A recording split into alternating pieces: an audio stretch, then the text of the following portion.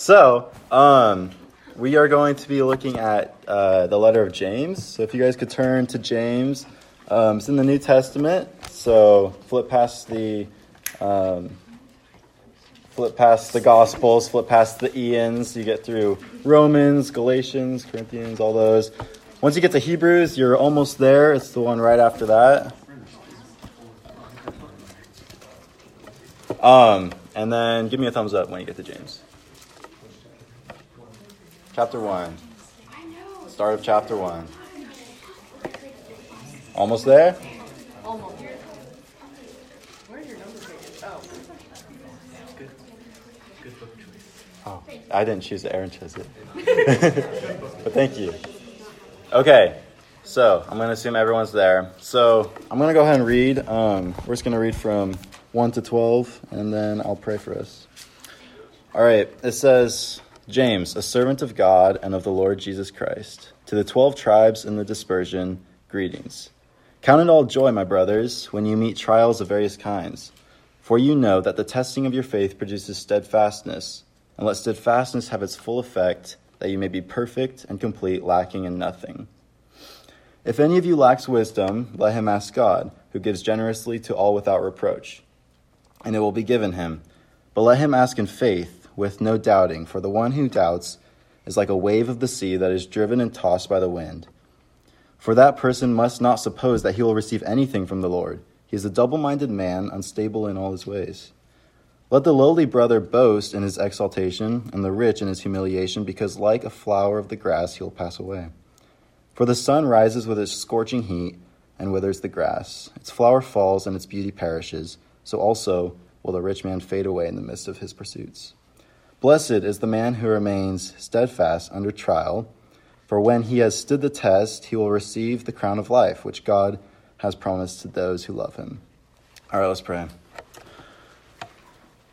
God, thank you for this night that we can come together one last time before a 2-week break, Lord, that we can be together in community, Lord. I pray that that you would speak through me, God, and that these students would take in your word, Lord. And I pray that through this they can understand the joy in trials. I say these things in your name, amen. All right, so in around the mid-1800s, there was a man named Horatio Spafford.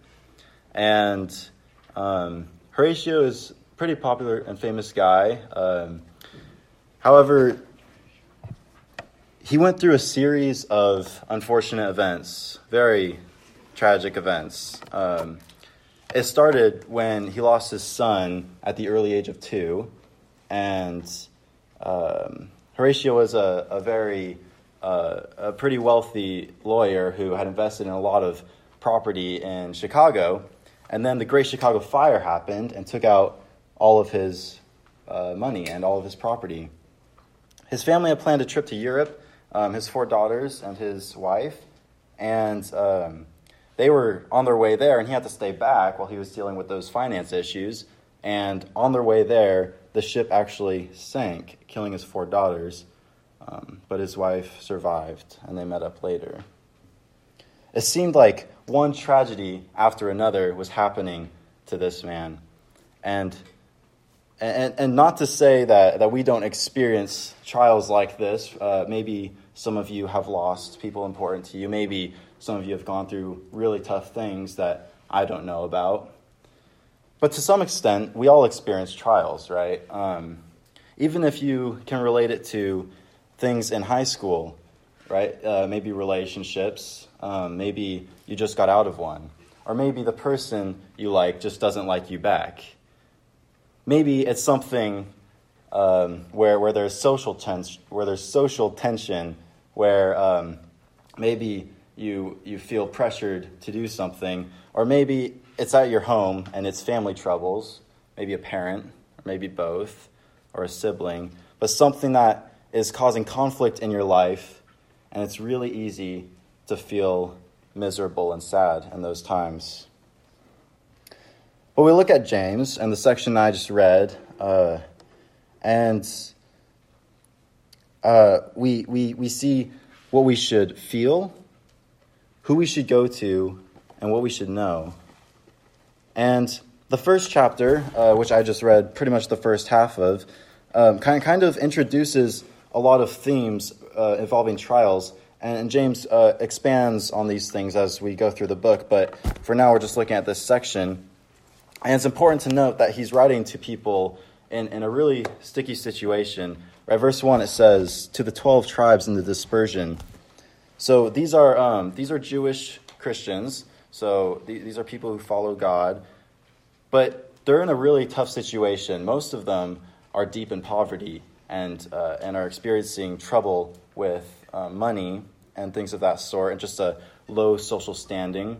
There's also been talk about how the surrounding areas around them were kind of, they didn't have a good relation with the people surrounding them, and so there was often conflict, and it just was a really tough spot that these tribes were in. So James, through these 12 verses that I just read, is explaining the importance of our response to trials, how we should go about when bad things happen in our lives. And so ultimately, what James is telling us through this passage is that when facing trials, we need to have full faith and assurance in God, for it is through him we receive the crown of life. And the crown of life is ultimately salvation and eternal life through Jesus and with Jesus.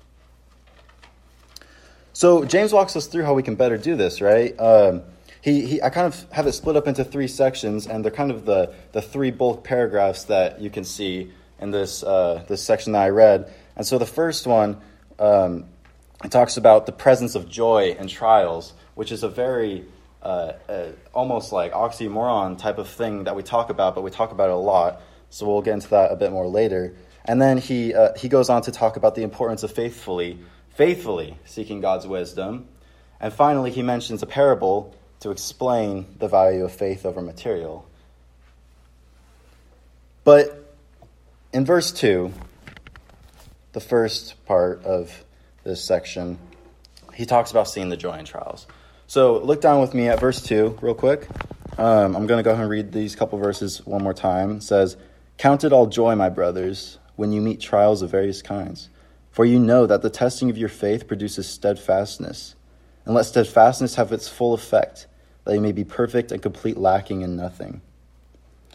So he uses this word a few times. It's steadfastness. And steadfastness is a really interesting word, and it's I love this word, actually. In some versions, I don't know if any of you, I think in LEB it says endurance, and that can be used. I like steadfastness better. And basically what he's talking about when he says steadfastness is unwavering faith in Christ. And so one illustration that I thought of with the help of Blake is, have you heard of flex tape? Right? So you know Phil Swift, right? He's like up there doing the commercial for flex tape. He's super enthusiastic about it. He's like got a chainsaw. He's like, I sawed this boat in half, and then he's like got the flex tape. He's like flex tapes it up, and so and then this flex tape, right, is steadfastly holding this boat together. It goes through the roughest conditions, right? He says it even works underwater. When it's on, it holds on tight. He's going through these like crocodile, alligator infested waters in the swamp with this boat that's like sawed in half, but it's got flex tape on it, right? He can trust this flex tape. And so flex tape's strength and adhesive holds things together through the roughest conditions. So should we steadfastly cling to Jesus in the fire and the flood. James is saying that the testing of our faith produces steadfastness, right? Look, and what is steadfastness? So verse 4 says, "And let steadfastness have its full effect, that you may be perfect and complete, lacking in nothing."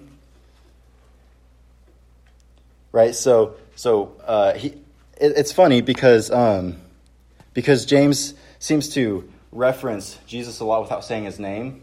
I remember coming up with a main point, and I mentioned like that we should like look to Jesus and stuff like that. And Aaron was like, "Where does it say Jesus in here?" And I was like, "Oh, you're right. That's a good point." So it doesn't actually say it, but Jesus is the perfect example of steadfastness, and we can look to him to see that. And I'll kind of get more into that in a little bit.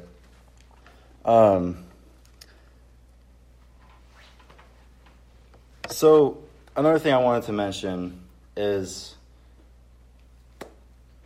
there's trials in our lives, right? And I kind of want to relate that to trials in school, right? What do we kind of call trials in school? Tests, right? Exams, math, sure. I was thinking more of the specific, the test, right? The actual, the math test, okay? But tests and exams, right? And similarly, so these tests come and they can be stressful and they can cause some anxiety, and we work hard through them, and through these tests in school, we are tested on our knowledge that we've learned throughout the year, right? And so if you're not doing so well, you might do poorly, but if you're on top of things, you might do well.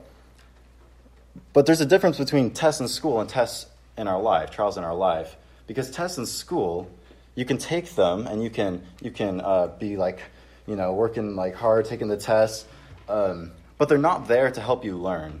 They're not there to help you learn math better, right? They're like, you get the math test and you're not like, okay, so it's time to learn this, right? You should have done that a few days before or however long before, but that's not the point of them, right? Unlike trials in our life, which are there to help us grow. And that's kind of what he's talking about when he says to count it all joy, because he's saying that this leads to steadfastness. This leads to our unwavering faith in Christ. And so the more of these trials that we go through, then the closer to God we can get. And I also wanted to mention how in school tests, say you have an A in the class and you get a D on the test. You really bombed this math test, and your grade goes down to a B minus, right? And now it's there, man. Like maybe you have like a nice teacher who's like, oh, you can retake or whatever, but your grade is there, and maybe you do good on the next test and it goes up to a B plus, but ultimately it's there. And so this is is why the gospel is so encouraging, is because through the death of Jesus, our sins are washed clean. That F or that D that we got on the test, it's gone. And so our grade overall is not lower because God sees us through the lens of Christ. And so he sees us as an A. And that doesn't change. Another thing I think of is Paul in prison. It's very typical, but you don't have to turn there. You can if you want. Philippians 1. And at the end of verse 18, Paul writes this: "Yes, and I will rejoice," from prison. "Rejoice, for I know that through your prayers and the help of the Spirit of Jesus Christ, this will turn out for my deliverance." This is such a good example of what James is talking about, right? Paul is in prison, and he could so easily be talking about how God, literally, after everything I've done for you, after all these people, after I've evangelized across this country and all these people who I've told about you, why are you just letting me rot in prison? But no, he says that this will turn out for my deliverance. He knows that this is how the gospel advances. He trusts in God's perfect plan. And I specifically want to focus on when he says, through your prayers and the help of the Spirit of Jesus Christ, right? Paul is seeking the wisdom of the one true King. And James talks about this in verse 5. If you look down with me, these next couple verses, I'm going to read them. This next section, it says, "If any of you lacks wisdom, let him ask God, who gives generously to all without reproach, and it will be given to him, and it will be given him. But let him ask in faith with no doubting, for the one who doubts is like a wave of the sea that is driven and tossed by the wind. For that person must not suppose that he will receive anything from the Lord. He is double-minded man, unstable in all his ways." So, the first thing I want to mention is he says, if any of you lacks wisdom, let him ask God. You should immediately think this applies to you, because at some point or another, everyone here lacks wisdom. It says, let him ask God. And I played tennis, and you can use anything for this example, but I remember, at first, struggling with my forehand, kind of like trying to hit it. Like I started swinging it like a sword. Like it just felt natural, I guess. And I don't know. It definitely didn't work. So it was going like whoosh, over there. It was going down to the ground. I could not get it to just go over the net. And so sure, I could go talk to my teammates, right? I could go talk to them, and they could probably be like, well, I think you're supposed to like kind of move it like that, and like maybe like use your shoulders a little bit and hit it like that. Like sure. But ultimately, I think that the best advantage I have is to go to the coach directly so that he can help me. He knows exactly how to do it. He knows he's been doing it his whole life, right? Coach Click, he's great. And so, right, I don't think it's bad to go to brothers and sisters in Christ for advice and encouragement. Matter of fact, I preached on that a month and a half ago, so I'm not going to say that that's a bad thing to do, but James is saying here, let him ask God who gives generously to all without reproach.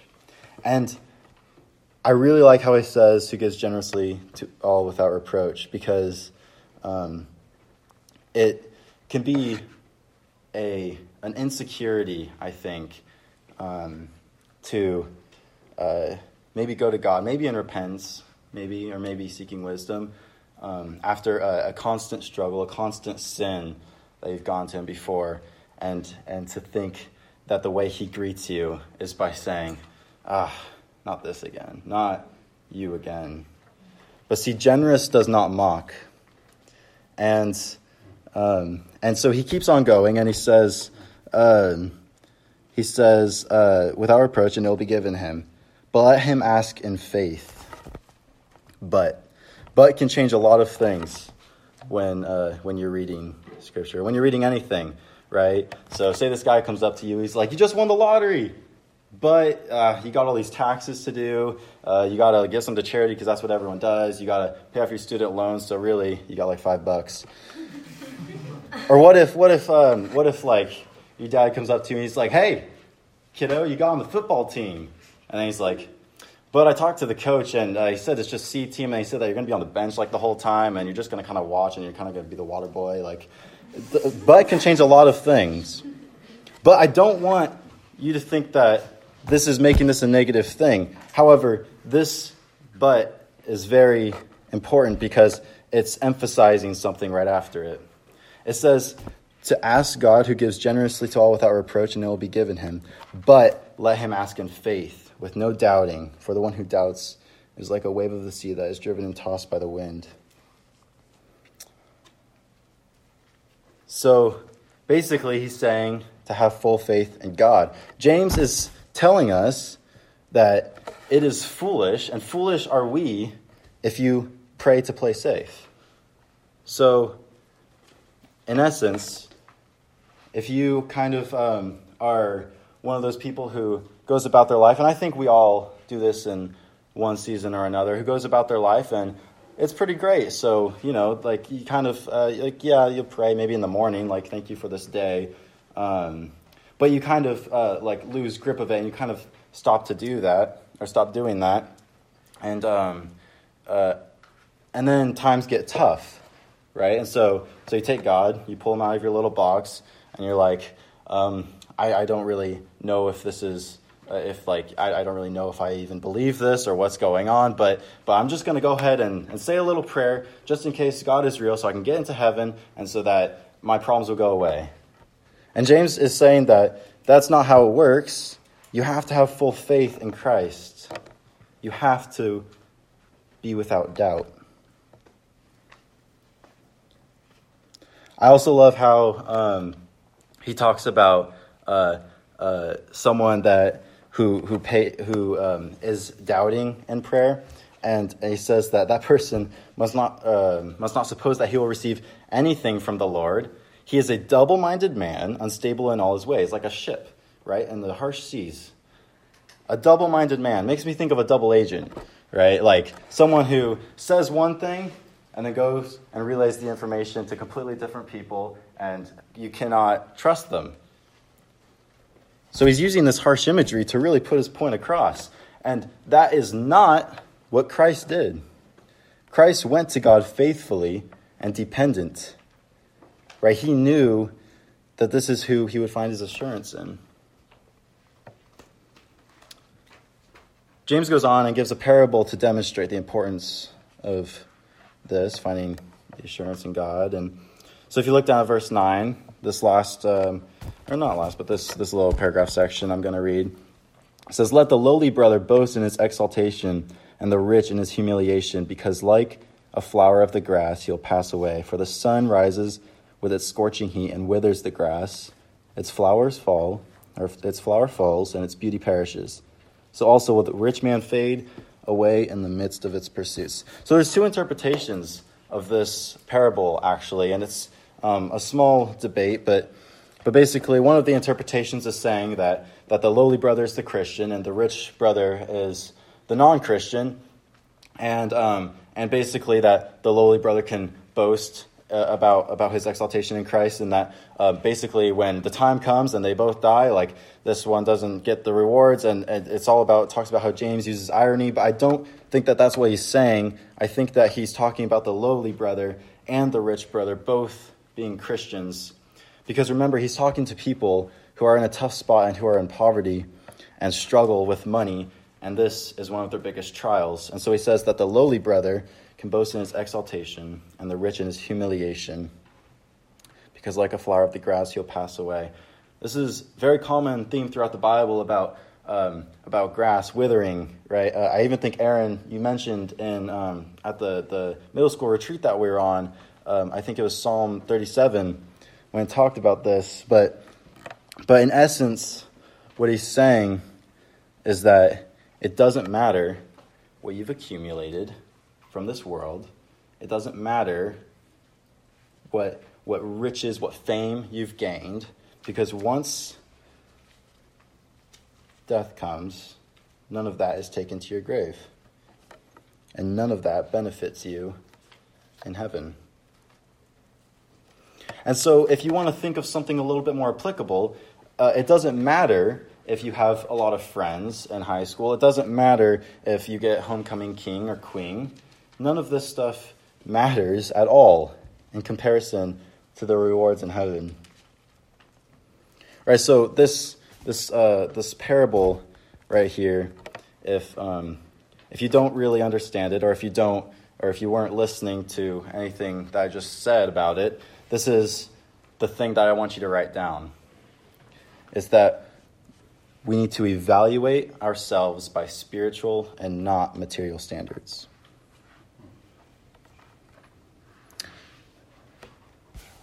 So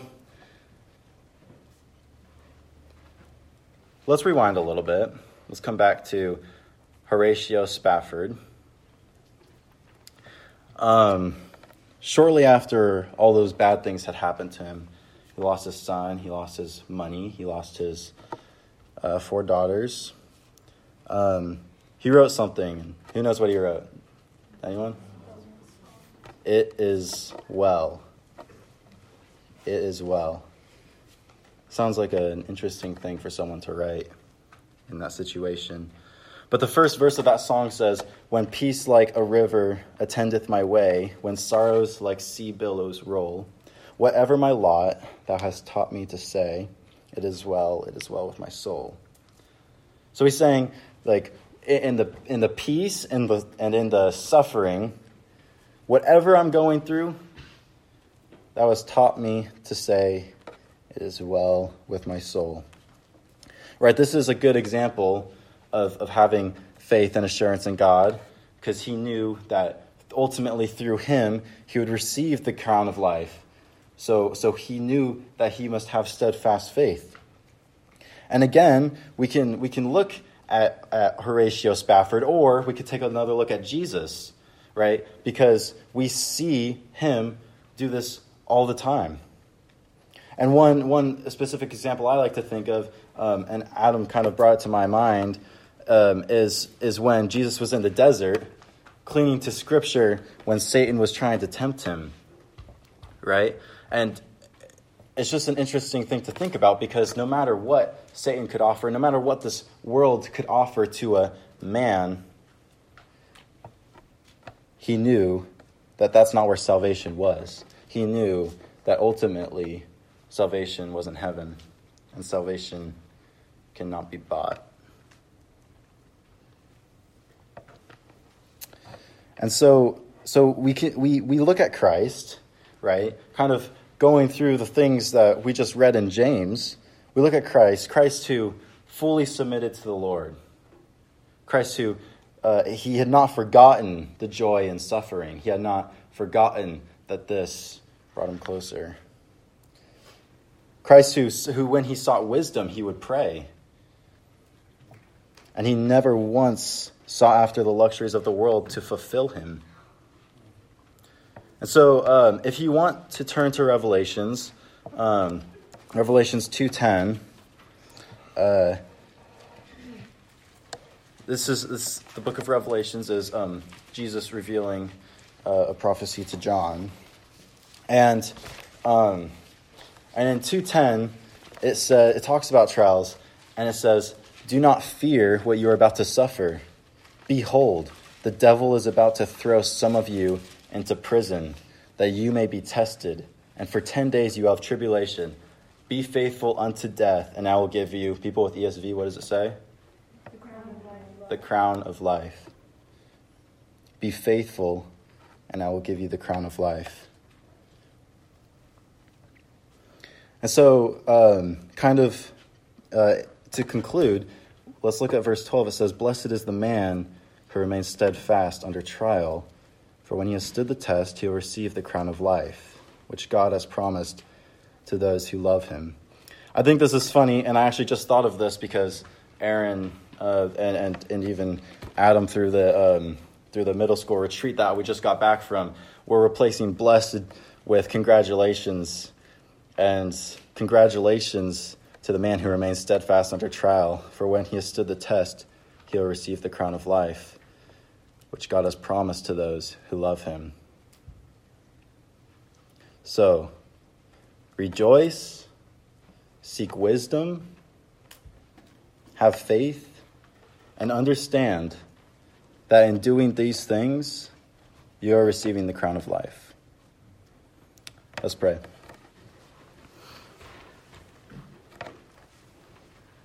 God, I thank you for these students, Lord, that we could be together as a community, Lord. I thank you that you sent your Son to die on the cross, Lord, in order for us to be free and be clean of sin. God, I pray that through trials, though they may be plentiful and though they will come, Lord, I thank you that you offer us salvation through faith in you and your Son who died on the cross. Lord, I pray that we would rejoice in this fact. I say these things in Jesus' name, amen.